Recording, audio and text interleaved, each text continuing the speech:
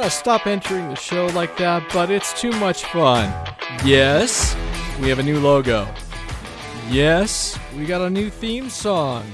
Yes, I guess it could be a new season.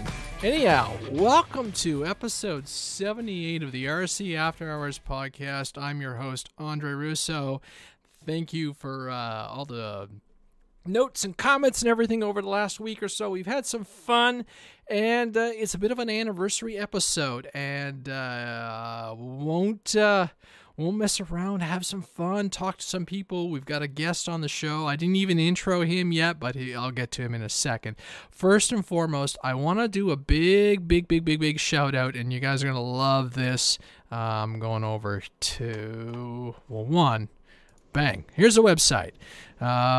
First and foremost, thank you to all the Patreons. You guys have been keeping the show going, and because of your efforts and contributions, I've been able to, procure some new music, do some graphic works and everything. And yes, as I said, I just finished off the logo. It's not quite done yet, but it's good enough to go for the show. Got to do some tweaks and some fixes and everything, but eventually this new logo will be on, we'll get some stickers going, we'll get some ball caps, and some other little bit of merchandise and everything. But I figured it was time for a new flair. As I said, we're at a new stage in the podcast, and out with the old, in with the new, hence the new podcast theme song. It's a song I'd heard a couple months ago, and I didn't want to put the money down right away, but it was on sale, so I finally snagged it, and I really like it. It's got a little bit of fire to it and everything, kind of pump me up and make the show good. So on the Patreon site, on the Instagram site, you can see the new logo. Check it out. I've already retagged all the social media and all the podcast distribution points with that new logo. And once I'm done doing some little more tweaks and everything, it will be going out so you can pick up T-shirts and everything. So because we have not had T-shirts, we've not had a new look and style in a long time. So it is there. Okay. And the other cool thing for those listening, and I'll put all the information into the show as well onto the Instagram and Facebook page, Buddy RC is, they're doing a coupon code for us folks. I talked to TJ, who is an old friend of the community and everything, and he's now running their social media and working with them. And I managed to get, we were just chatting, and I retweeted one of their airplanes, and the OMP, their new Balsa high wing, and he tagged me right away, and I'm just like, hey, what about a RC After Hours coupon code? And they came back, so 10% off. RC After Hours is the coupon code, BuddyRC. And check them out. And this is good till, I think, the end of October, Halloween. So, and we'll probably still going. We had a great time with some of our previous sponsors for the show, or people who are helping out the show with discounts and everything, and really showed them what the RC After Hours community can do as far as supporting and manufacture. These guys, they ship across the U.S. and everything. All right, fine. I'll be up front. The majority of the audience for this podcast is US based, so this just makes sense. So again, big shout out to Buddy RC, BuddyRC.com, for supporting the RC After Hours podcast. And so this is for you guys. So if you're interested in supporting one of these guys, 10% discount. That can't be argued with. All right, let's get on with the show. Good evening, everybody who's listening to us live. And I'm going to bring up you can't see the man. The guy does this to me all the time. It's Alpha from RC After Hours. Well, you're on the podcast enough. It's Alpha from Motion RC. Good afternoon, sir. How you doing? Afternoon. So, Alpha's part of the podcast tonight. We were just chatting, and as I said, it's episode 78, Aiming for Perfection. And this is on so many levels, because we're going to talk about, I've just talked a little bit about trying to, really get this podcast to the next level, and just really tweaking it and putting it out and working away. And then you got this guy, Alpha, who's just released this crazy new jet, which I'm going to say fits this theme. And then I'm busy playing with balsa planes and learning a whole lot. And, you've played with fuel or wet. I guess the term is wet aircraft for, power supplies and stuff like this over the last little while. So it just kind of works out. So, and we haven't talked to you. I think we haven't talked to Alpha in a bit. His last release was talking about what the Nexus, your balsa planes. So, running theme. Yeah. Myself, I still have not flown my two. Now I have two. I've got a glow plane, a little Cub, which I've socialized pictures on. Check out our Instagram and everything, RC After Hours on Instagram. And obviously I've got the Extra, which is a gas plane. And I've been working my way through. There is a substantial difference in working away and learning what is required to feed and keep a fuel plane happy. And it was things like I didn't even in the electric world. I mean, we're spoiled. We're honest to goodness spoiled. When we walk into the field, dump our foam plane down, plug in our battery, and off we go, right? I mean, you do your little checks and everything like that, and make sure everything is going. But I had no idea the level of prep that I want to roll in. And again, aiming for perfection. I want everything about this airplane to be proper. So right now I'm chasing the CG, and I thought I had it. And then I started studying stuff, and I wasn't happy how I was doing it. And so I'm taking weight off. I'm putting weight on. Of course, where's the weight? Under the cowl on the Extra. What's in front of all that? 5 bolts, right? The spinner plus the 4 bolts holding on the prop. So it's every time that's all that comes off. 2 more to get the cowl off. 4 more, to get the cowl off. And then I got to get this whole thing off the over top of the batteries and all this stuff. But I'm close. I'm really close. One of my buddies, Carl, who's building a giant B-17. He's done a big P-40 before, suggested a different way, using triangulation to hoist the airplane up and just to find the CG. And then our friend Seth from Flex also said I could also use scales if I wanted to as well. So I'm close. I'm really close.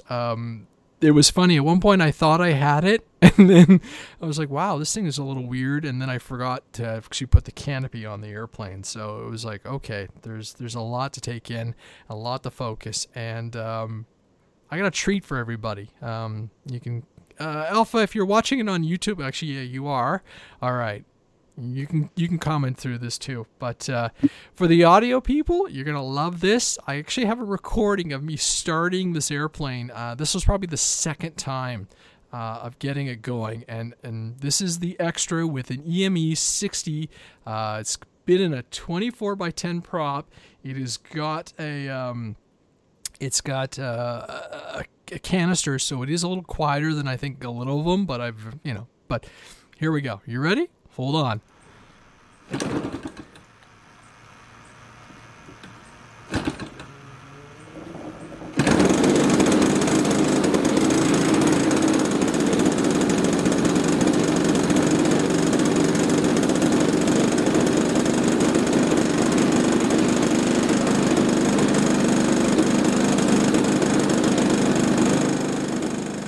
So I have subsequently run this airplane before.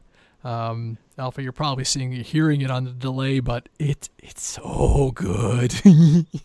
I'm running through everything. I'm learning about setting the highs and lows on the motor.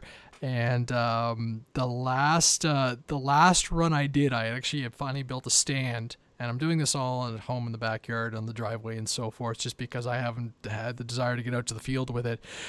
And at 500 RPMs, it moved the stand. So I had to put the stand down, and it sounds like 10 lawnmowers. Well, basically, it's a 2-stroke. Is this 2-stroke? Yeah, I guess this one's a 2-stroke, You're right? It's a EME 60? Yes, it is. Yeah.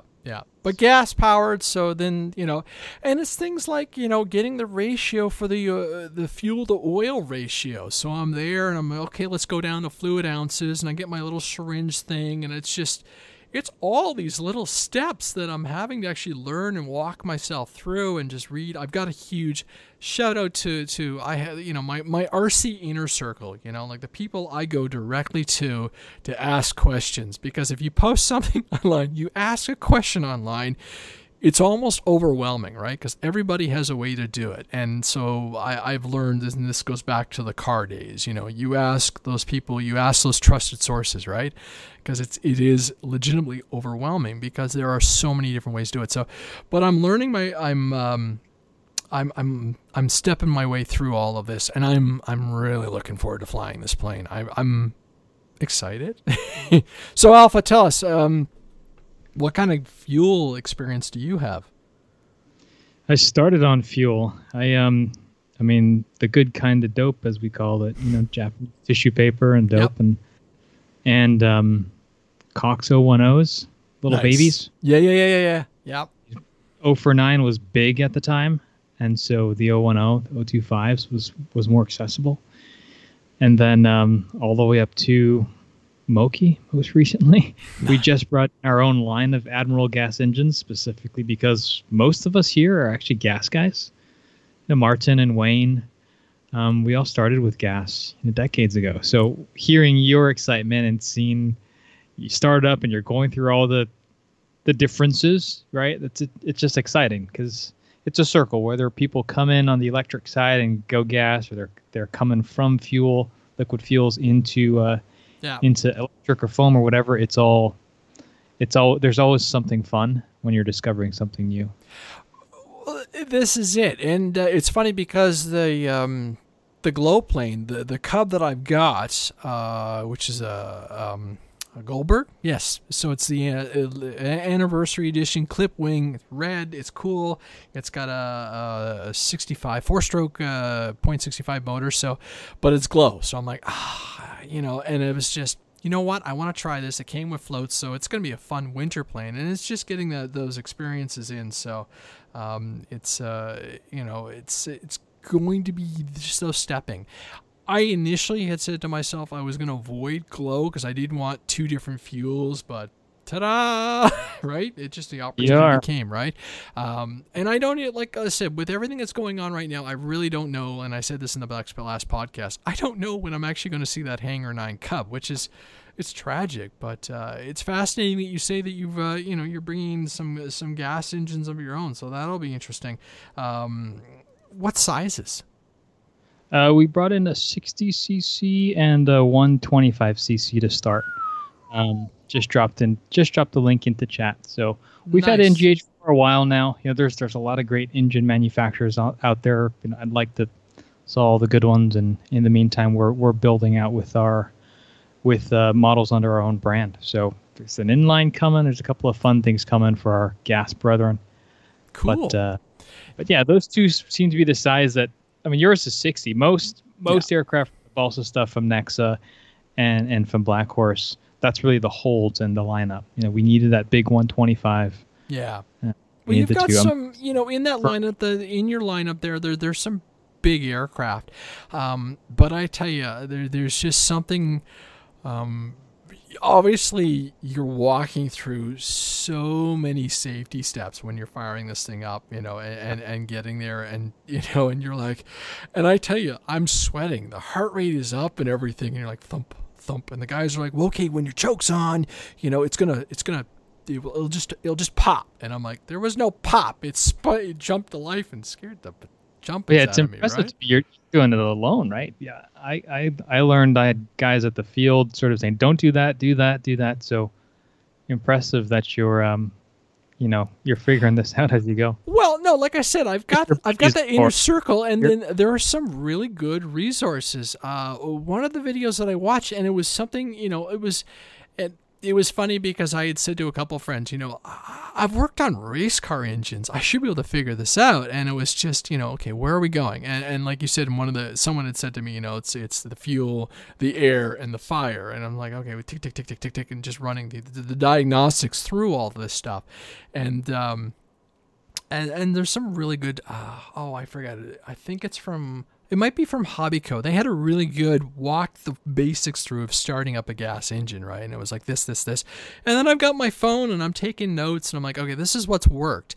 And like I said, if I step through everything I had to go through in the last couple of days, and it was like, like the checklists are going off. I'm like, okay, I've got it running. I've gotten comfortable running it. Let's tune the the throttle servo so that when I drop the throttle down it stays at idle. And then I ran out of gas. So I'm like, oh, well, I'm not going to put fuel into it right now because now I have an opportunity to check the CG. And that turned into a whole, it's just like one step after another. And it's just amazing because this thing is big. This is a really big aircraft, and like a low wing style aircraft. It's really cumbersome to get your hands underneath. So I was like hunting for that CG point, and like I knew where the CG point was, but just to try and do it. And then I started, Googling, okay, what kind of stand could I use and all. It's just like, wow. And like all I'm really concerned about is just making sure this aircraft is proper, set up, and working. So when I go to the field, after I strip it all down and cram it into my car, I don't know if I showed you photos of that, but it's, it's interesting getting it into the car. It fits. It actually fits in the car, especially once you take off the landing gear off the back, the tail gear and everything. It's, it'll do it. Down the road, definitely a trailer. But this is just the next generation of where I'm going with the hobby and everything. So it's exciting. It's kind of fun to try all these different things, and who knows where it's going to lead me. But there's still a market. There's still a need. There's still a desire to fly those electric airplanes and everything. So, and then the glow fuel and everything. And we'll. I want to get Joshua Orchard back on because he's had some successes and then some successive failures with his recent endeavors into glow and fuel. So. Yep. Who knows? So it's interesting listening to people's comments and everything, and going back and listening to some of the feedback through the podcast and everything. It was like, when are you going to try balsa? And I'm still building the biplane, the Waco. I'm going to do it. The biplane. Let's stick with the biplane. It's still, you can see it in the video behind the current plane. It's still in production. It's still being worked on, but there are technical difficulties. Critical parts to the project are locked away in a shop that's closed due to our current situation. So maybe the plane won't fly till the fall. Maybe it'll fly next spring. Either way, I'm just kind of taking my time. So I think my plan for that one is to house it, store it for now, and then over the winter I can finish building it off, because really it's just covering the wing, the lower wing, putting those servos in, then going over the fuselage and doing all the tail section and everything. So it'll live one day.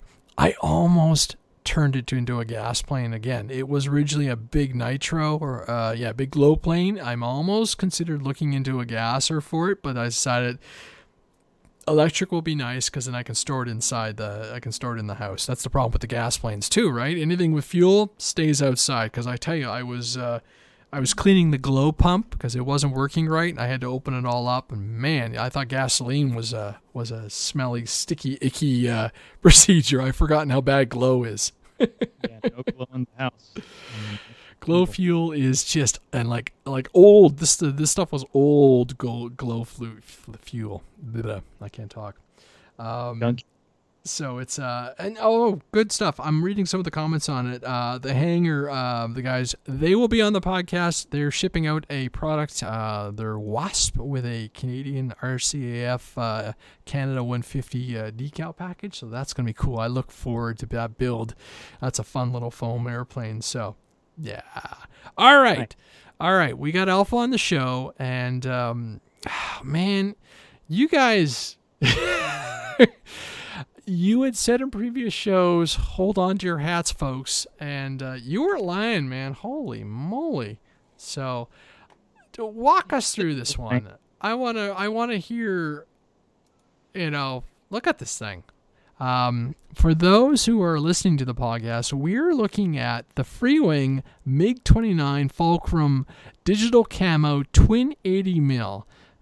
This thing is a monster. There's a photo there of James, who is not a small man.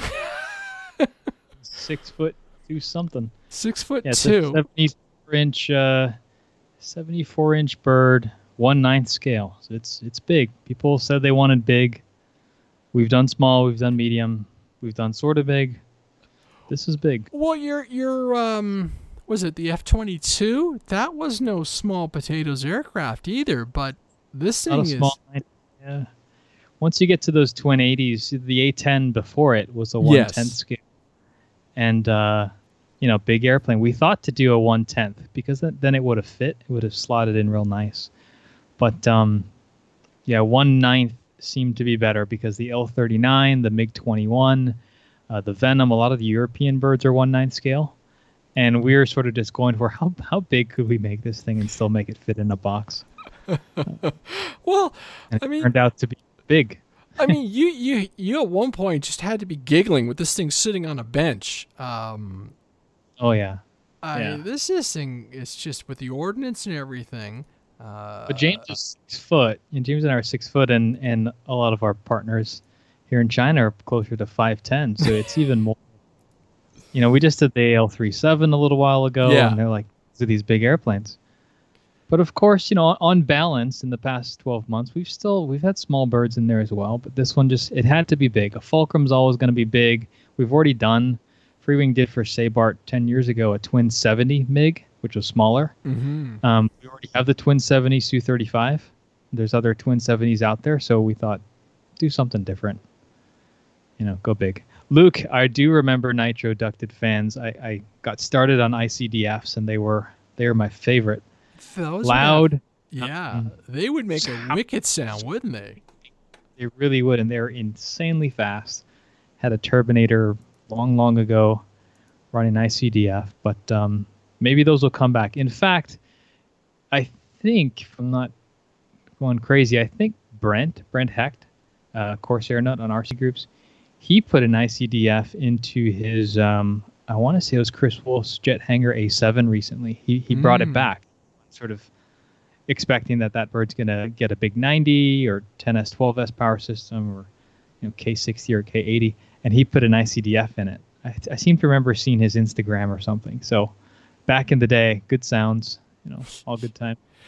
All right, so mocking up something like this, when you make this kind of decision that, okay, we're going to go 1/9 scale and everything, at what point is it too big for the foam? There's definitely a point. I mean, there's definitely a point. It depends on the aircraft. You look at the E-Flite Carbon's ET-28. I mean, I love that airplane. It's a big airplane, 1983 millimeters, I think, off the top of my head, give or take. And that's a big aircraft, big straight wing, flies around really, really well. Our Twin 80 A10, 1700 millimeter or 1.8 on the AL-37. And those aircraft fly really well. It's a mixture of just your wingspan and your overall wing loading. So you just have to look at it. We could make these bigger. I mean, HSD has large foam aircraft. That's it's just, big plus affordable plus shippable in a box worldwide plus easy to assemble. All those smaller considerations really add up. And for this aircraft, for the target price point we wanted in this day and age, Twin 80 was where it was at. You know what? Honestly, I'm looking over some of the photos for the very first time. I mean, I haven't even flown my MiG 30 yet, so I'm like, okay, this is just, and that's a handful just to move it around and everything. This is impressive. I mean, you had to be having fun. You had to be giggling at it. Even in the mock-up stage, Fly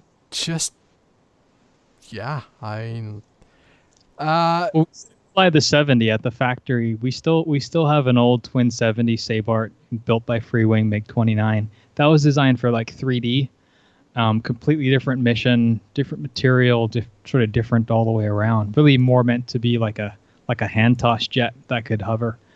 And so we still fly it. And when we started to drive around the idea and really hone down the size that it would be and the displacement. So we're looking at we use AR augmented reality visualization software to sort of see how large it's going to be in a given space. And we're looking at it thinking, that's going to be a big airplane. The initial prototype was smaller. Actually, just did a live stream on Twitch for the first time. Alpha Makes which is my new Twitch thing. So we did one about 2 hours ago. People were asking about it, for example, leading edge flaps. And that was one of the things that was in the prototype. The prototype was smaller. And we thought, you know what, I think we can ditch those because those aren't really enhancing the flight performance and pour those resources into making the aircraft bigger. And it isn't just going to make it big for the sake of making it big. It still needs to fly really well, which is, I think, what we ultimately ended up doing. It's the weight of 2 of our T-33s, but it uses it's slightly less than the weight of 2 T-33s. Yeah. But it's used 2 T-33 80 millimeter in-runner power systems. So everyone who's flown that aircraft, most people seem to love it. It's got 2 of those, and it's less than double the weight. So trying to narrow down that flight profile was important, and the MiG-29's a fun aircraft to design. So for transport, how does it break down? So James actually posted in Hobby Squawk. TCAT and a couple of the other guys this morning were asking specific questions like that because it's big. And your first question is, can I fit it? So for example, your total length is 74 inches, but 12 inches of that is the nose cone. Yeah. Nose and the pitot. So if you remove that, you're back to under 6 foot. You're back to you're back to 62 inches. Yeah. So 62 inches is closer to what our 90s are, like an F-18 or like an F-22. So it sounds like it's really big, and it is, but a whole foot comes off with the pop of a magnet, and now your length is more manageable. The wingspan is a lot, but it's still less than, say, like our Venom. So you shouldn't have to take, if you got a couple inches either way on your length and height in your vehicle, you shouldn't have to take the wings off. Cool. And I guess, one of the advantages, you've got the nose section with the gear up and everything. Gear aren't on the wings, so that's kind of nice where they're in the mains and stuff like this. So that's helpful. The other thing. We tuck the mains so that they twist and rotate into the wing root, so they're closed up, they're covered up. So that's nice. There's less stuff hanging off the bottom to worry about when you're transporting. Plastic caps on the intakes, the standard stuff we do these days. Yeah, that's been a nice little thing because then you can, if you set it down, you're not worried about crushing that front end, and you can make a foam tray and just slide it into the car like you said. So really, you're watching the extremities of your wing tips and obviously your vertical tips and everything. So. Yep, exactly. That's pretty cool. We've got dimensions, guys, in Hobby Squawk. Maybe I'll drop a link here if I can go find it. But there's dimensions showing if you took one of the wings off or both of the wings off, what's the minimum sort of dimension you can get this thing narrow? What's the width between the horizontal stabs, the height up to the top of the vertical stabs, to figure if you can fit it in your car. Suffice to say, we do a lot of our transport in minivans. Yeah. Standard minivans or a standard SUV. It's a Chinese brand SUV, but it's a Ford Escape. It's like an Escape. Yeah, it's an Escape, and we can get it into an Escape. So, I don't think we're ever gonna get. Well, with the balsa we already have, but for foam, it's really tough for me to imagine making an aircraft that requires you to take off both wings. One wing is fine. It's 2 screws. Yeah. But making the jump to 2 wings, I think at that point I would rather be making a balsa aircraft. Yeah, because you can build up, you can do the screws and everything. That's on the extra. It's the wing comes off. And then obviously there's no flaps or anything. I'm assuming your standard multi-pin connectors and everything for your wings, kind of like the technology that you guys are rolling out modern on all your modern aircraft. Yeah. Cool. Lots of ordnance. How does it fly with the ordnance? So this one we specifically designed to fly with it, like the A-10. 4 years ago when we released the 80 millimeter A-10, it included the ordnance. A lot of people said, is it going to fly with it? And the answer overwhelmingly was yes. Would it fly better without it? Most often, yeah. But there are tweaks and things you can do just to make sure that their presence, you're not really dealing with weight so much as you are just drag. Yeah. Like the angles that they're facing relative to airflow, like those types of things. There's things we can do that aren't visually sort of stark that make it fly better with Ordnance. So we designed this one to fly. All of our flight videos that we've posted so far and everything you're going to see in future, we're always going to fly it with at least the Archers. It's got 4 Archers on it, if not the 2 the inbound 8s. But it looks so cool with the Ordnance. It has to be able to fly. It does, and I'm sure, and it's funny because Lee Davis said a lot of people would love a C-105. So it's funny. It's a CF-105. It's funny. I mean, the moment you release a big aircraft, I'm sure everybody else is just like, well, what about this one and what about that one? And your shopping list or your make list goes up. Because let's see, looking at your releases, so you're probably due for a World War II multi-engine next, Yep. Yeah, I keep saying in hindsight, we're not curing cancer. There's no rocket science over here. I mean, in hindsight, what we've done is pretty, I think, clear to see. There's a general cadence with our releases, and we sort of, at risk of being predictable, we're sort of predictable. It's good to be consistent, for people to get consistent. Yeah, and and you're the summer the summer unfortunately was, well, I guess you guys probably didn't have too bad of a summer and everything, and a lot of people are going to look forward to what's going to be under the Christmas tree next, coming up. I can't believe I just said that. Holy crap, it's only August, Andre. but looking forward, right? Yeah, it's coming.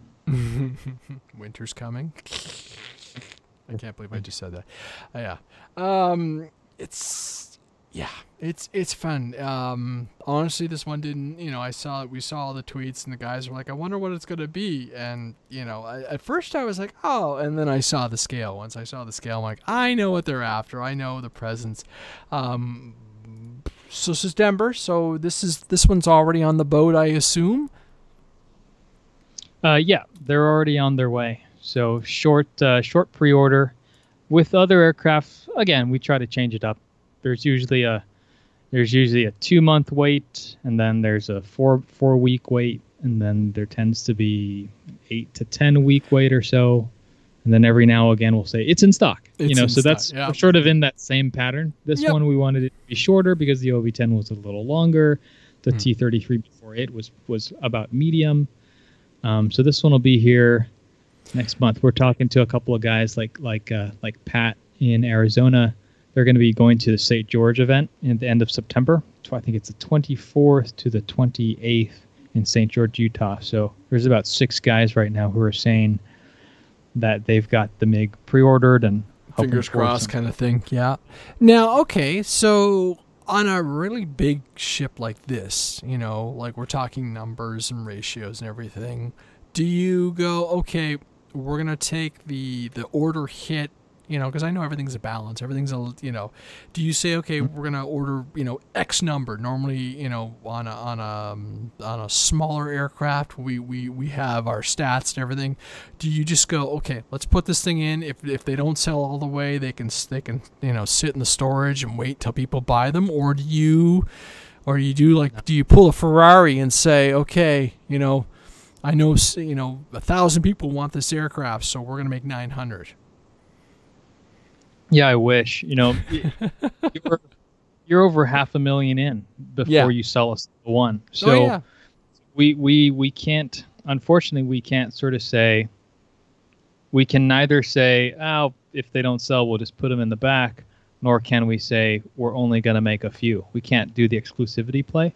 So it has to be successful. I mean, guys. How many of you are going to drop $500,000 hoping that your buddies buy an airplane? It's not. We can't leave it to chance. So that's where we depend and rely and appreciate customer feedback. So we can say, what do you want to come next? And more than specific models, we're looking for themes, trends. Mm-hmm. I'm flying on grass now. All right, more stuff gets suspension gear. I like bigger. Okay, well, we're going big. But there's always going to be the people saying, but I'm flying in my backyard because my field's closed. Okay, you got to have something small. So to answer your question as far as quantity and projections without getting to all like the secret sauce stuff. We try to be sensible, we try to be smart, we try to be sustainable, and as long as that continues, we've been okay. I mean, I think we continue to produce more aircraft. The world's in the middle of a pandemic. We've continued unabated. Thankfully. Yeah. Because to us, we judge each product, whether it be a small airplane or a big airplane, balsa or foam, whether it be introducing the new Admiral gas engines or onboarding a brand like Tamiya or Kyosho, which we've done in the past month. Like, all of those decisions are still judged on their own merit.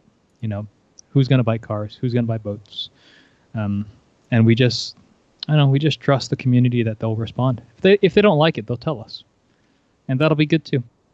Yeah, I'm sure you're getting a lot of feedback now about, and you're correct in knowing it.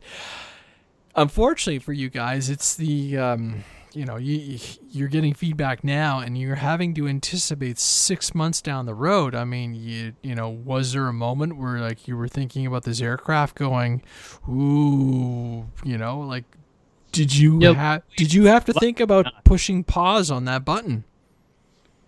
Luckily not. The MiG's been, we finished that bird almost a year ago. Oh, wow. Yeah, we paused it. Another one of the themes, if sort of listeners go back and listen to all the stuff we talk about our airplanes over the years, they take a year and a half or more to make, but we don't always, even after that time, doesn't mean we're going to make them immediately once they're ready to be made. After something is made, we sit and we read the tea leaves, we listen to the community and make our decisions. So with this aircraft, we had it done last summer, but we had just had the 90 millimeter F-22. It was very quickly followed by the F-35, and then very quickly followed after that by the F-18. And we also knew that we had repaints for the L-39 and the Mirage, and then we knew, of course, we had the AL-37 coming up very shortly after. So we sort of said, well, rather than keep pushing bigger, faster, more expensive birds, let's push this one back and bring up the AL-37. That's a more universally applicable or appealable aircraft. And it turned out to be the right decision, and that allowed us to have these aircraft in the hopper such that now throughout the doldrum period post CNY and in the summer, we're still releasing new fun stuff. That it just so happens we've been playing with them for 9 months. Nice. Yeah. Who was it? Perfection had a question about the gear. I just wanted to hear about the mains and how they are secured in the airplane. Yes, a good question. So the MiG-29 uses all new retract units. These are twists and turns. They're big. And how the mains attach through our standard plastic. It's the retract housing that then bolts into a plastic housing. The plastic housing is molded into and glued into the wing root of the aircraft. So one of the changes that we've done, or one of the tweaks we did for this aircraft, is building up on feedback from, for example, the Freewing twin 70 millimeter Su-35. That's been out in the world for 10 years or so. A lot of feedback on it. Long bird, similar planform to the MiG-29, and there are some weaknesses in the nose retract and in the mains on that aircraft. Granted, it was made out of EPS, and their plastic mounts were a lot smaller, but we know a lot more now than Freewing did back then, and so. How do they attach to the aircraft? Securely. Based on that type of information. There are failure points designed into it. We want the follower arm on the nose wheel, for example, to snap before it snaps the pin in the trunnion, because those are more difficult to service. So those types of things, following the fault line, as it were, from impact up into the structure. We want something to break to be something that's further outside of the aircraft rather than ripping the whole foam block out like some people have had with older generation Freewing aircraft. Is it? I suppose the phrase "bigger flies better." Is it easier to design something at this scale and get it to fly the way you want it to fly, and know that you're building a predictable airframe? There's definitely more space, it's easier at the outset because there's more space. You have more space to fit stuff. It becomes more difficult later down the road because you need to deal with the context of the medium. Foam and plywood and aluminum joiners and carbon spars, all those types of things, the multi-materials that we and other manufacturers use to reinforce the wings on these aircraft, that calculation can run away from you very quickly. Before you know it, you're 10% sort of over budget on wing loading, which will significantly impact how certain aircraft fly. So, big is good initially, but you always have to worry about weight. Also, the math obviously changes. As someone can imagine, take a thin foam board, take a 30 centimeter or take a 1 inch thick foam board, and apply a kilo or a couple pounds of weight on it, and then double that. The amount of flex you're going to get in that foam and how much thickness in foam you're going to need to add to limit that amount of flex, it's exponential. It's 2.5 times, it's 3 times. So you can't necessarily do that when you're bounded by keeping the aircraft in a box of a certain size, right? So that's where you have to, if you can't make it thicker in foam, you have to add carbon. But if you're adding carbon, it's got to go into a plastic retainer. If you're adding plastic, now that's another plastic mold. It runs away from you very quickly. The reason why, who was it? I think it was Lee asking if we're making less expensive. Yes, Lee, we got lots of smaller stuff coming. The reason why we like making the $100 planes like the Shrike or the Havoc, for example, from Skynetic, is because those are much simpler. You make sure that they're rigid, where they're not going to fall apart, and that's about it. You're not worried about all the other complexities with Yeah, well, I mean, and you've told the story about the F-14 and just the myriad of issues to get that aircraft to fly, and again, fly reliable, and just all that internal working mechanism. So, it's interesting that something this big, and like you said, do you feel you're on the cusp of okay, any bigger than this scale and the foam and, like you said, all these other materials, we can't go any bigger? We're there. We can go bigger, but we fall off the cliff in value. Yeah. There's that aircraft is basically 2 T-33 Inrunner, high performance editions for $400. You stuff them in one box, and you charge $600. I mean, just how do we do that? Yeah. We can make them bigger, but it's the next one. It would jump 10% more size, to use round numbers. She'd be 25% more costs. I don't know that there are a lot of us out there, at that price point. Well, I told you what this bad boy shipped was going to cost me if I bought one, and I'm kind of like, Whatever. Yeah, it's too much. Aaron, you're absolutely right. Aaron Crosby, astute to observe. Shipping is a big concern of ours. Yeah. Ocean RC pays free shipping for anything over $100 within the United States. Sorry, Canada. Yeah, I know. But if you imagine that box is $60, $50. Yeah. And you're not paying for that. I am. Yeah. So and you're insuring it. We're insuring it, and we're getting it from the factory to us. I mean, just the bigger these things are, we know, because Black Horse, some of our Black Horse and Nexa balsa aircraft, they come in 2 boxes, and we're talking $150 of shipping. So if at all we can avoid oversizing the box, we do. And when we make the box bigger, we know to the millimeter. It's a conscious decision. Why is that aircraft half an inch bigger than the shipping maximum for UPS before the shipping cost doubles? Well, because, and there's got to be a good reason after because we're paying for it, So that's why. A lot of things could be done. Could we make a twin 90 millimeter SR-71? Of course we could. Would it cost me $150 to ship to people? Yeah. Yeah. Don't want to do that? Probably not. and that's an aircraft that you don't want to do like your car, the not the L-39, the airliner where you ship in 2 pieces, right? That aircraft will aesthetically will not So I'm reading Lee's comments about pennies in Canada. That's an aircraft that just cannot be done that way. Like you the way the wings and everything, it's just you're not going to be able to see that. So that's a composite or a balsa kind of build, kind of feel to it, isn't it? Yeah, exactly.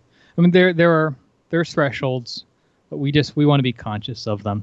A great example is we also designed this aircraft to be able to accept at a later date an aftermarket sold separately 3D thrust vectoring system. It's not in the P&P because it's sold separately. But we designed the aircraft to be able to take that for people who wanted to pay the extra expense of buying the unit and bolting it in. That's not something we were going to bake into the P&P because, one, it would increase the cost of the P&P by 20%, which would result in a significantly lower adoption rate based on our data. And two, it'd probably get more people in trouble. And also, the aircraft flies amazingly without it. I mean, how many people really need to flat spin your MiG? So we want to make those options. That's sort of how we imagine straddling those two worlds. Catering to the masses, making something approachable, easy to fly. It's still a basic 6-channel airplane, but having a pathway for people who really want to take it to the next level on their own time and on their own dime. They can play, and we'll support them in that way as well. Victor's asking batteries. A big thing when we're talking about economy. It still flies as big as it is. Our videos you've seen so far, it's all 6S4000s. We've flown them on 5000s, on the 5100 carbons, and on 6000s, just because we know people will. And it flies them. Of course it fits. It's a big airplane. It's got the room. But you don't fly it. Same thing I've always said with the F-14. Could you fit 5800s in it? Sure. Do I fly with them? No. I designed it for 4000s. I fly 5 minutes. It's plenty enough for me. It's cheap. It's light. And that's how I like it. Bill Decker says I should bring one home from Flight Fest next year. Well, if Flight Fest and all this stuff happens, I'm bringing home my carbon with the gas motor. Everything now, unfortunately for Andre, is pushed a year. So yes, we have finally converted Andre to fuel. Well, and you laugh, but I've got friends who are I won't say putting money down, but they're like, look, once you fly gas and you sit there and go, I just flew 8 minutes, landed, and I don't even have to refuel. I can go fly again. They're like, your life is going to change, your perception of flying. But I'm like, I'm still going to enjoy my batteries because there are going to be days where I'm not going to get out to the flying field. I'm just going to go to the park with the other crew and just have a good time there. There's Tyler talking about that, or he knows what I'm talking about. So I'm excited about this next thing. I'm a little upset that I haven't got to fly it yet, but I mean, I picked up the airplane in June. July was kind of mucky, but it's just, things will come, and I'm making those progressions, and I still have a litany of EDF jets that I haven't even flown yet. But it's funny because I haven't had the desire to fly the jets. Flying EDFs, and you probably know this, Alpha, there are probably days where you're just like, I don't want to fly this thing because I don't want to deal with the stress, it happens. It happens, like there's a lot going on in life for right now. And EDF flying, there's this level of anxiety, right? And it's like, I'm thundering through the sky with this thing at Mach 2. I need maximum focus. And it's like that 3 to 5 minutes of terror. I think I described it when I first started. But it's funny because once you get into that rhythm and you start going, it doesn't feel as bad. But I know the first time I go out, when I crack a jet open, I fly it the first time, it is just, the heart's pounding, the fingers are shaking while you transfer that down to the legs, right? But the adrenaline, it is a pure, I guess EDFs are really good adrenaline junkie aircraft, because you just get out there. And so, yeah. And then Aaron's saying, that's why I like my Radian, because I get to relax. And yeah, and That's Yep. also the awesome part about this frickin' hobby, right? There is a plane for every moment. It's too windy, high wing with lots of power. I want to go gliding. Well, there's your Radiant or whatever, or your DLG, right, Bill? Look at that behind you. That's going to go flying eventually. And just all these things. Here's your DLT. I want to do a math equation. Here's your turbine with your ECU setup. There's so many things that you could do. You're right. Well, Something for every. This is it. It's funny because I look at the turbines and all that, we had that fantastic discussion with everybody who flies the turbines, and I just sit there and go, wow, that's. You get away with saying, look, this is a really nice aircraft. Yeah, your new jet costs a little bit of money, but turbines are just that's even further over the scale. Yeah. So it's interesting. I can't wait to see what you guys do with this one. I can't wait to see what the community does with it. We say this every time because there's so many amazing paint jobs that this aircraft came out with. What made you go with the digital camo?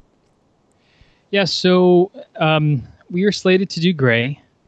At the time, this is last spring. We're thinking, the F-22 is gray, the F-35 is gray. We've got a gray version of the F-18. We've got gray aircraft in the pipeline, and we thought, surely we can do something else. Also, Freewing has a long history with camo Sukhois and MiGs. I mean, their very first Freewing's first model ever was a twin 64 Su-34. So that was a camo bird. Then they did their twin 70 MiG, and that wasn't gray. They had two air show schemes. Then they did the Su-35. And those had the fractal scheme, which is the blue, and then the splinter, which is the yellow.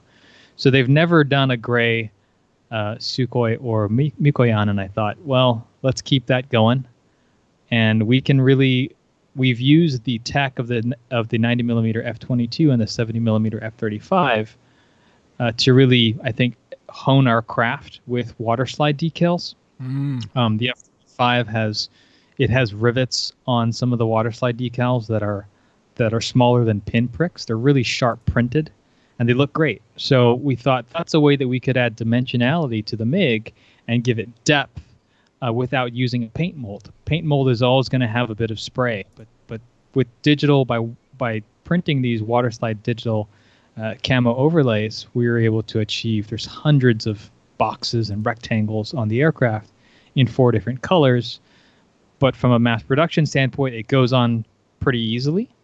So they're easy to repair for customers if you ever ding a wing or whatnot.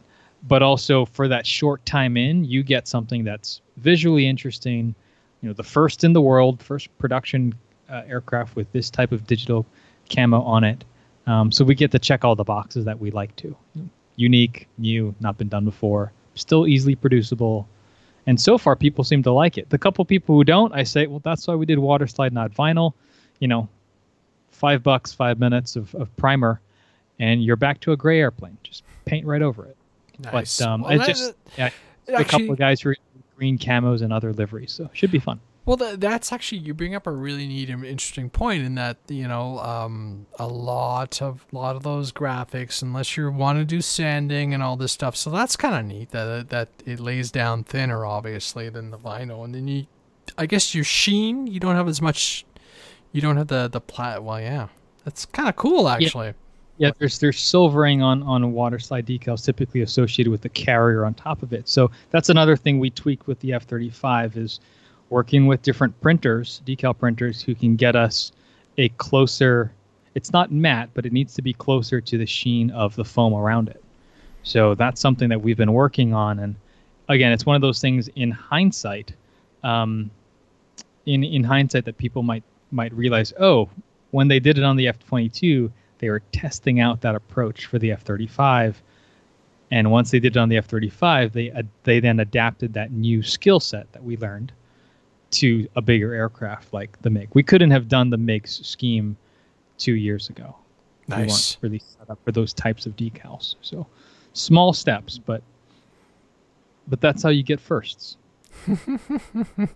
So diving into this, where were some of the compromises? I mean, we know there's going to be a compromise besides the size and all that. Was there anything that you were kind of like, I really want to do this, but I know it's going to break the bank, so I have to go with this?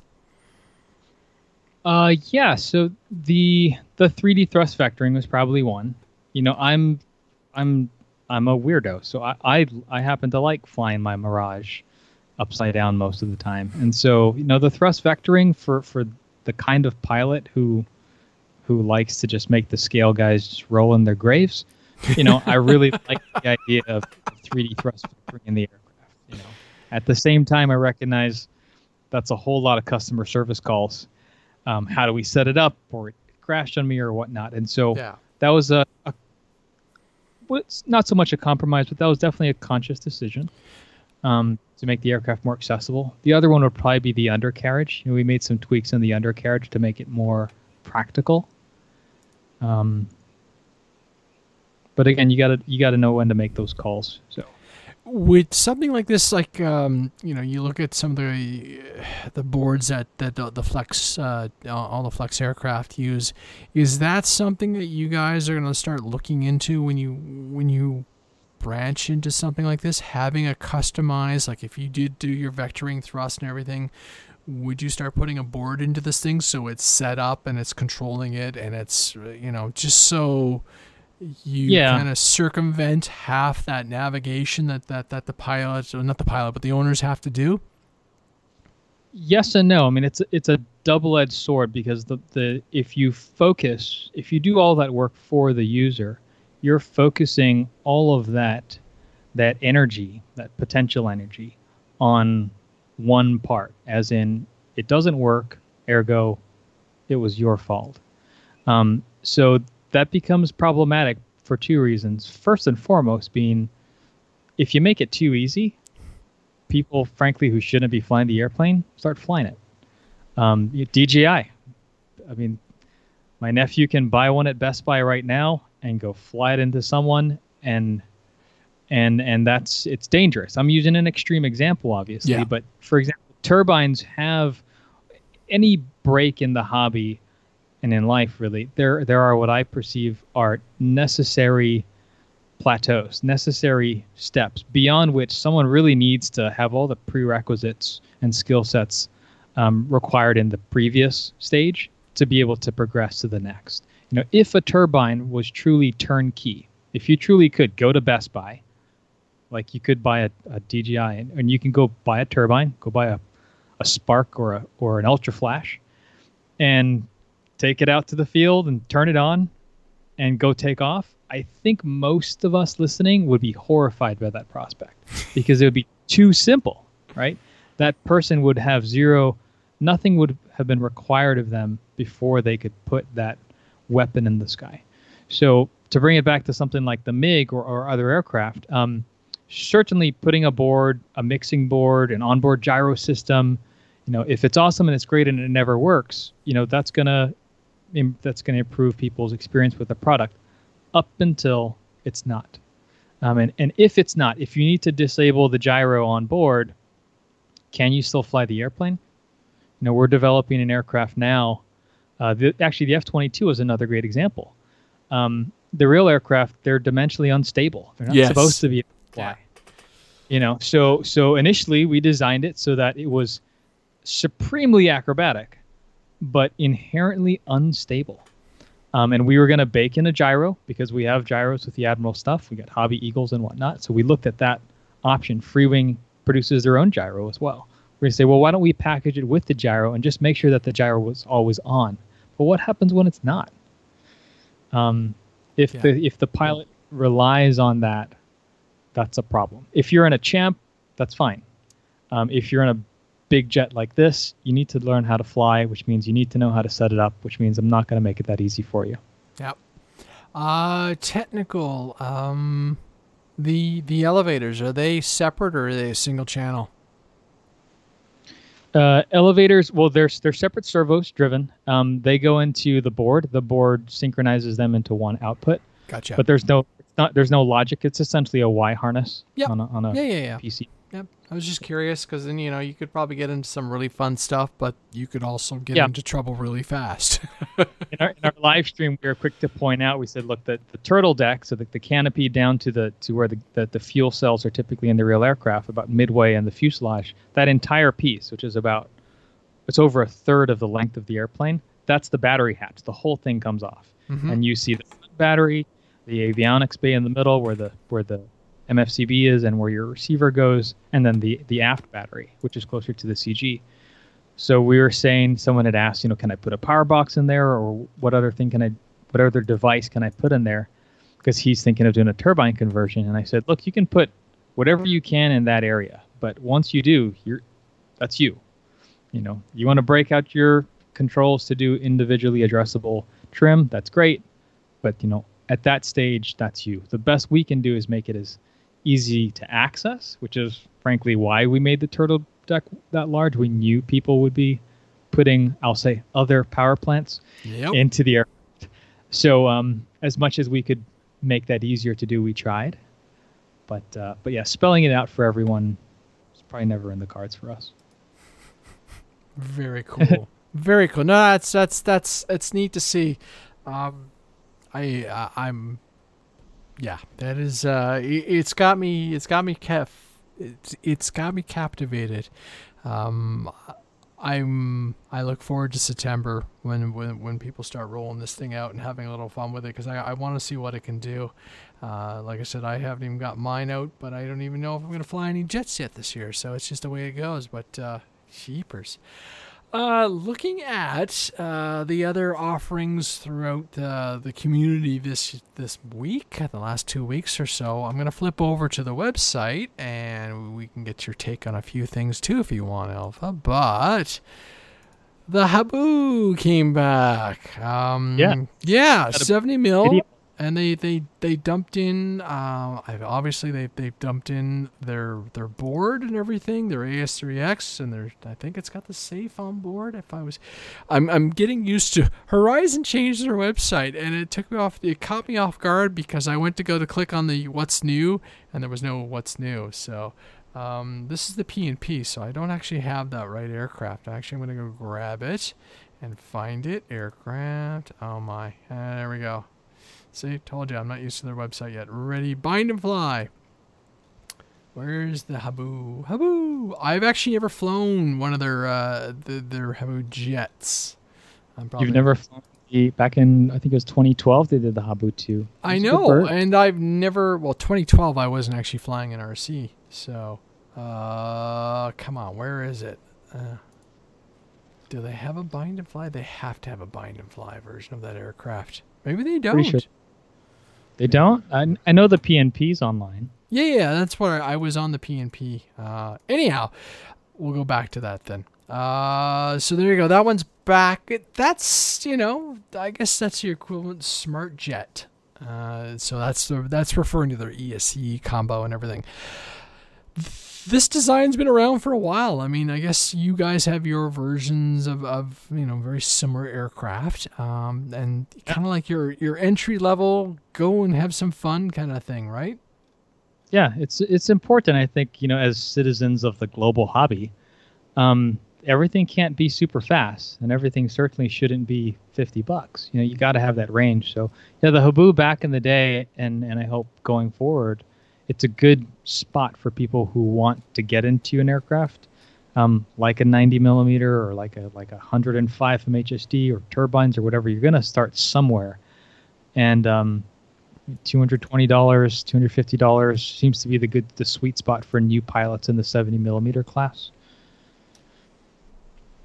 You got to get started somewhere. Well, I mean, you make a very valid point, and I have friends who are all excited. Yeah, I got a jet for Christmas, and then they realized, I need 6S packs, and it's like, wow. And I get messages going, I didn't realize how expensive some of that stuff is, and so yeah, it is nice to see. Wow, I didn't even realize this thing is a 3S jet. That's crazy.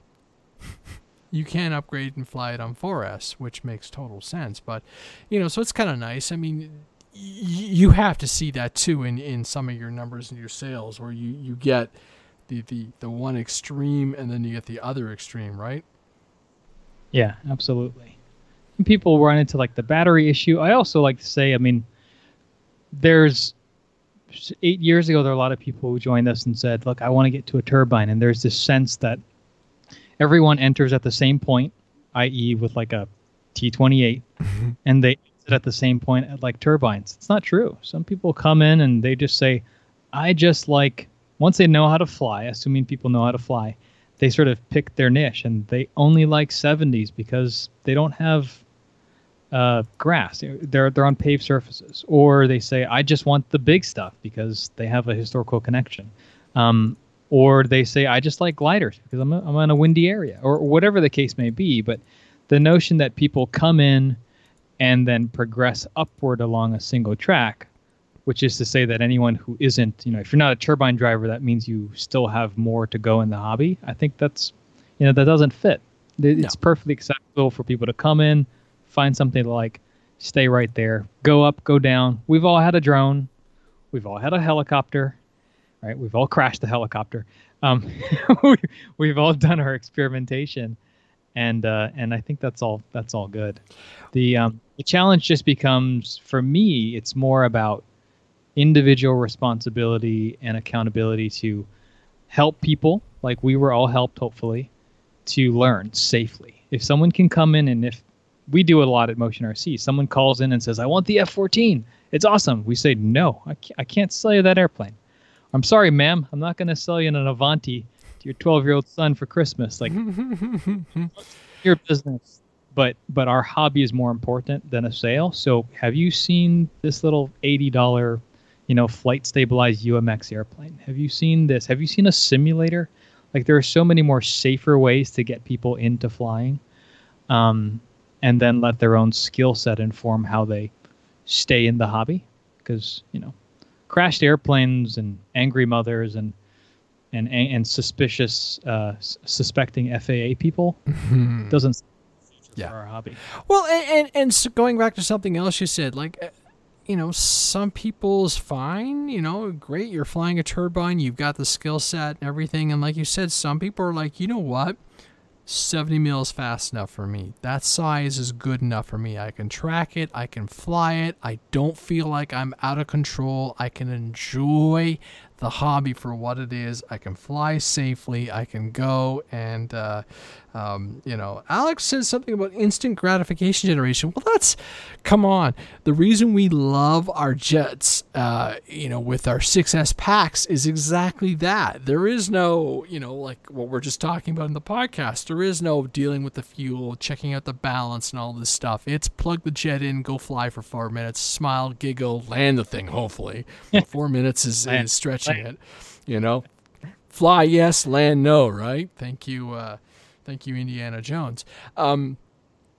So yeah, and part of what you're saying there's some comments about this aircraft, the Habu being pushed as your first jet, and you know what? That's what it was marketed for, and you guys have got your 70 mil jets that are marketed as your potential first jet, so it is valid. I mean, but this one, personal, it comes down to. Companies, my company, other company, anyone's going to sort of position an aircraft as they see it. Yeah, that's fine. Companies are supposed to do. But as consumers, and I'm one too, I still listen. I trust and verify. So I may look at that and say, okay, so they're saying that it's 70 and it's a beginner, and is this the first plane I want to give to my son? I'm going to look at reviews. I'm going to go to a club, and that's where I think we all have a role to play. Yes, sort of saying, look, yeah, ma'am, why don't we buddy box him on my airplane first and see how he is? And if he's great, maybe sure, buy it. If he isn't, or have you tried a simulator at a hobby shop? I mean, there are a lot of ways where you can instantly know, is this something you can try or not? Now, there's a kid, he's no longer a kid, but at Apollo in Southern California, his name is Coco. He's on Instagram, he's one of those famous pilots, but he's one of those guys who was, I want to say he was 9 and then 10 years old several years ago. And he flew turbines, and he flew the pants off of them. He flew the paint off of a Velox and a Velox XL And he astounded all these pilots, me and everyone else. We've been flying for decades. He was better than us. He was more intuitive. He was more precise. He was more responsible. He set up the aircraft himself. That I would say is impressive. It's also demoralizing, but it's also an aberration, right? Most 10-year-olds would not be able to competently fly a turbine, whether or not that company was advertising themselves as a beginner. So, regardless of what any company says, mine and anyone else, people got to just use their heads and rely on other people to give honest, objective opinion. And then also give space, I think, for, hey, maybe the kid is a savant and he's going to be amazing. Great. But if he's not, there needs to be an adult there on the buddy box ready to save the aircraft and save it from hitting someone. Yes. So it is fascinating. It is fun, and I'm loving some of the comments here. Everybody's saying in the live stream, John Davis. Hey man, just because I settled on high wings and sail means doesn't mean a Habu isn't pretty cool. And you're right. And I think we were some of my buddies. We were reminiscing, about some of the photos from 2016. So like 4 years ago, and the layout was much different as far as the aircraft was, and we've talked about it time and time again. Everybody's you move through this hobby and you do things and you change and like I said, I'm sitting here in the middle of a very different journey. So yeah, speaking of gliders, the Crescendo, yeah, the Crescendo, yeah, 1.5 meter bind and fly basic with safe select. I don't know why you would put safe select on a glider, but okay. Just in case you have to take a nap. Yeah, well, like Chris from days ago would talk about, flying their glider and everything, and just like, this is a fun aircraft. This is you bolt the wings on, you do your stunts and your flights and everything. It's a little bit more zippy of an aircraft versus the Radiant. And I have my Night Radiant. In fact, I have the module, and so the ESC is sitting here in front of me because I just got rid of the EC3 connector and put on my XT60 Giggle. Nice plane. I think I would still go with a Radiant, but this thing will boogie a little bit, and there's nothing wrong with a, like a more sporty class glider, I guess is the term we want to use. You can definitely have a lot of fun with it and just, beam it around, glide it around, get low, get dirty and power up, invert it, Yeah. It's nice to have sport acrobatic gliders, I think. Well, there's a few of them out there, and the VTEL used to be a good one. There's a lot of balsa sailplanes that have been converted that still fly very well on electric. Yep. And this one's got a nice range, 3S 1300 to 22, 4S 1000 to 22. So that's pretty good. I mean, you can run it on 4S. That means you can, whip it around. It's got the collapsing prop, so you could do some pretty aggressive dives and everything. And so, yes, lots of fun. Plug and play is the way to go from my experience. Yeah, Tyler, I agree. A lot of, all this stuff is fun. It's nice to have the bind and fly and some of the stuff. I actually don't mind the AS3X too much, especially in something like this, but I don't want safe. I find the safe just interferes with the flying experience. So. Yeah, exactly. William Decker's building a bird at a time. Todd, one of our guys on the team here at Motion RC, he finished his bird at a time recently. That's a good airplane. That's beautiful. Yeah, looks beautiful, goes together really nicely, flies really well.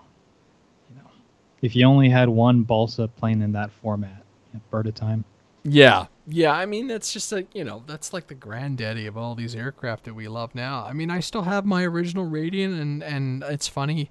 I've said it before. I don't fly the Radiant enough because it's almost one of those social airplanes where flying a glider of that scale and everything by yourself and just hanging around and putzing around, it's almost boring to have friends with you to sit there, not as crazy as Flight Fest, because when you have 20 or 30 freaking Radiants together in the air, it's traumatizing. It's a really good word to describe it, right? Because you're sitting there. Smoke bomb, Well, I and as mean, you're you do. just put out smoke and everyone's flying through your smoke screen. Well, that's yeah. No, never, no. And we'd all do the crazy Ivans and turn left. It will be really interesting. I have the light pack and everything. Thank you, Brian from Wingnuts, for sending me a new one. My other one wasn't switching from the channels and everything, so I wasn't getting a light show correctly. So I'm really looking forward to actually doing that and flying that aircraft. My only beef with the new Radian is screws. It's like I wish they had a better wing system to put it together. So anyone see a Radian flying left-handed circles? Yes. Yes, thank you, John. The most terrifying moment, 5 minutes of my life. Well, Aaron's asking, do I try to fly most things that come out just to keep up on the competition? I try to fly most things that come out because I'm addicted to flying things. I wouldn't necessarily say it's because of the competition. It's a small world. We know most people. We're not curing cancer. Anyone who knows me over the years knows our attitude is we do our honest best to do our part for our part of the hobby. Other people do their parts. If we all do our part, we're fine. Life is short. So I don't see a lot of value in, it's just not really worth our time to go fly something and see, for the purpose of seeing what is in it. Because candidly, if I were to see something today that was really great in an airplane that was released today, it might be 2 years based on my current pipeline before I can release an aircraft that has, that thing about it. That responsiveness, it's too slow. By the time we, had what they had, if it really took us that long to weaponize, we'd be too late. So instead, we just try and focus on developing aircraft. We develop them based on user feedback and based on our 8 or so years and 50 airplanes of me doing this. And when it comes time to fly like new things, that's separate. I fly it because I want to fly everything. I want to buy every car. I want to buy every freaking boat. I mean, kids, that makes me laugh because there's a very famous picture of a Post-it note that basically the ratio of exiting aircraft to entering aircraft and I've reached a point where it's just like I've run out of floor space and I'm all the fuel-based aircraft are now in the garage and I'm having to get very creative because there's bikes in there's a sports car in there. I am a very spoiled, lucky man. Yep. Oh boy. Okay. There are a few questions here. We might actually take a minute to talk to Sam. Farmers RC. Hey guys. Welcome to the show and thank you for subscribing. Alex asked if you guys have been suffering from any backlog or back order issues. How is your supply and demand going? Yeah, so I think this has been covered on news networks around the world. Hobbies seem to be seeing a resurgence.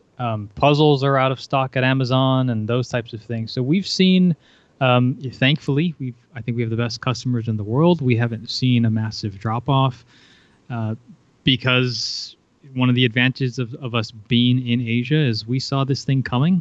Remember, we talked about this months ago? Yes, sir. Hope that I was wrong, but turns out we weren't. So we were able to sort of get ahead of the curve.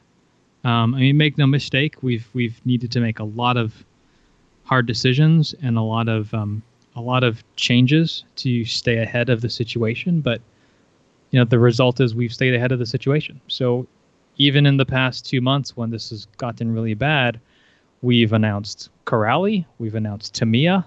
We've brought in all the Tamiya stuff and Tamiya paint, Tamiya trucks, and Tamiya tanks.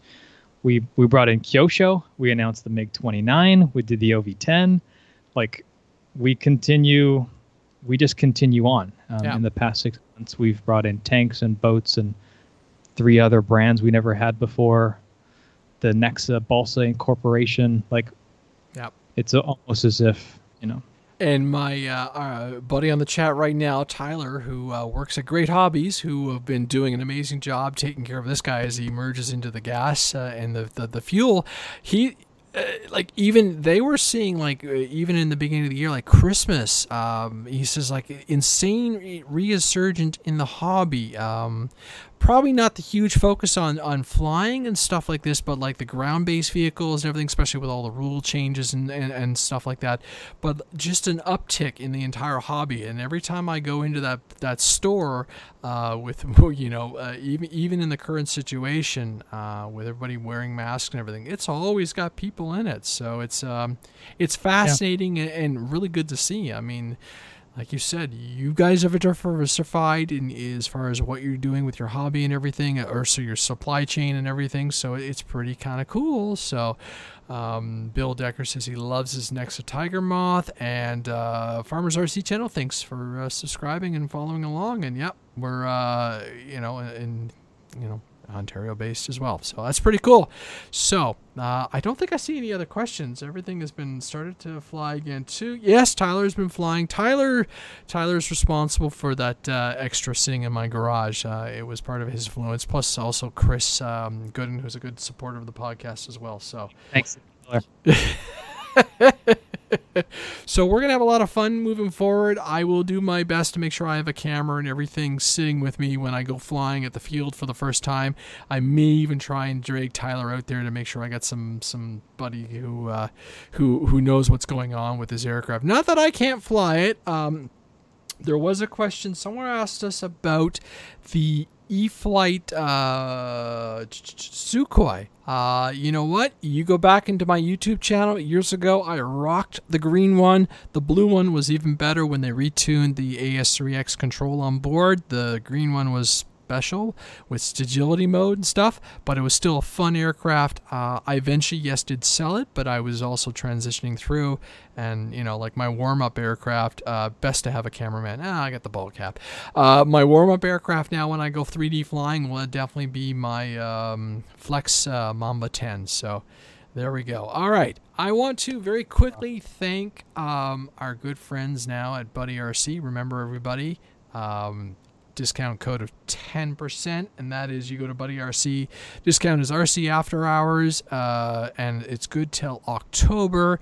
And again, thank you to all the Patreon supporters. You guys have been absolutely amazing over the last couple months, given all the changes that were going on, and you've remained very consistent, and it's appreciated. You keep the podcast pumping along and everything. And of course, I have to thank our guest Alpha for coming out and spending some time. You've probably had a very busy social media week with this aircraft whenever something new comes out. So your time is very much appreciated. So again, I'm Andre. That's Alpha. Thank you for coming out, and we'll talk to you guys next time. Ciao. Ciao.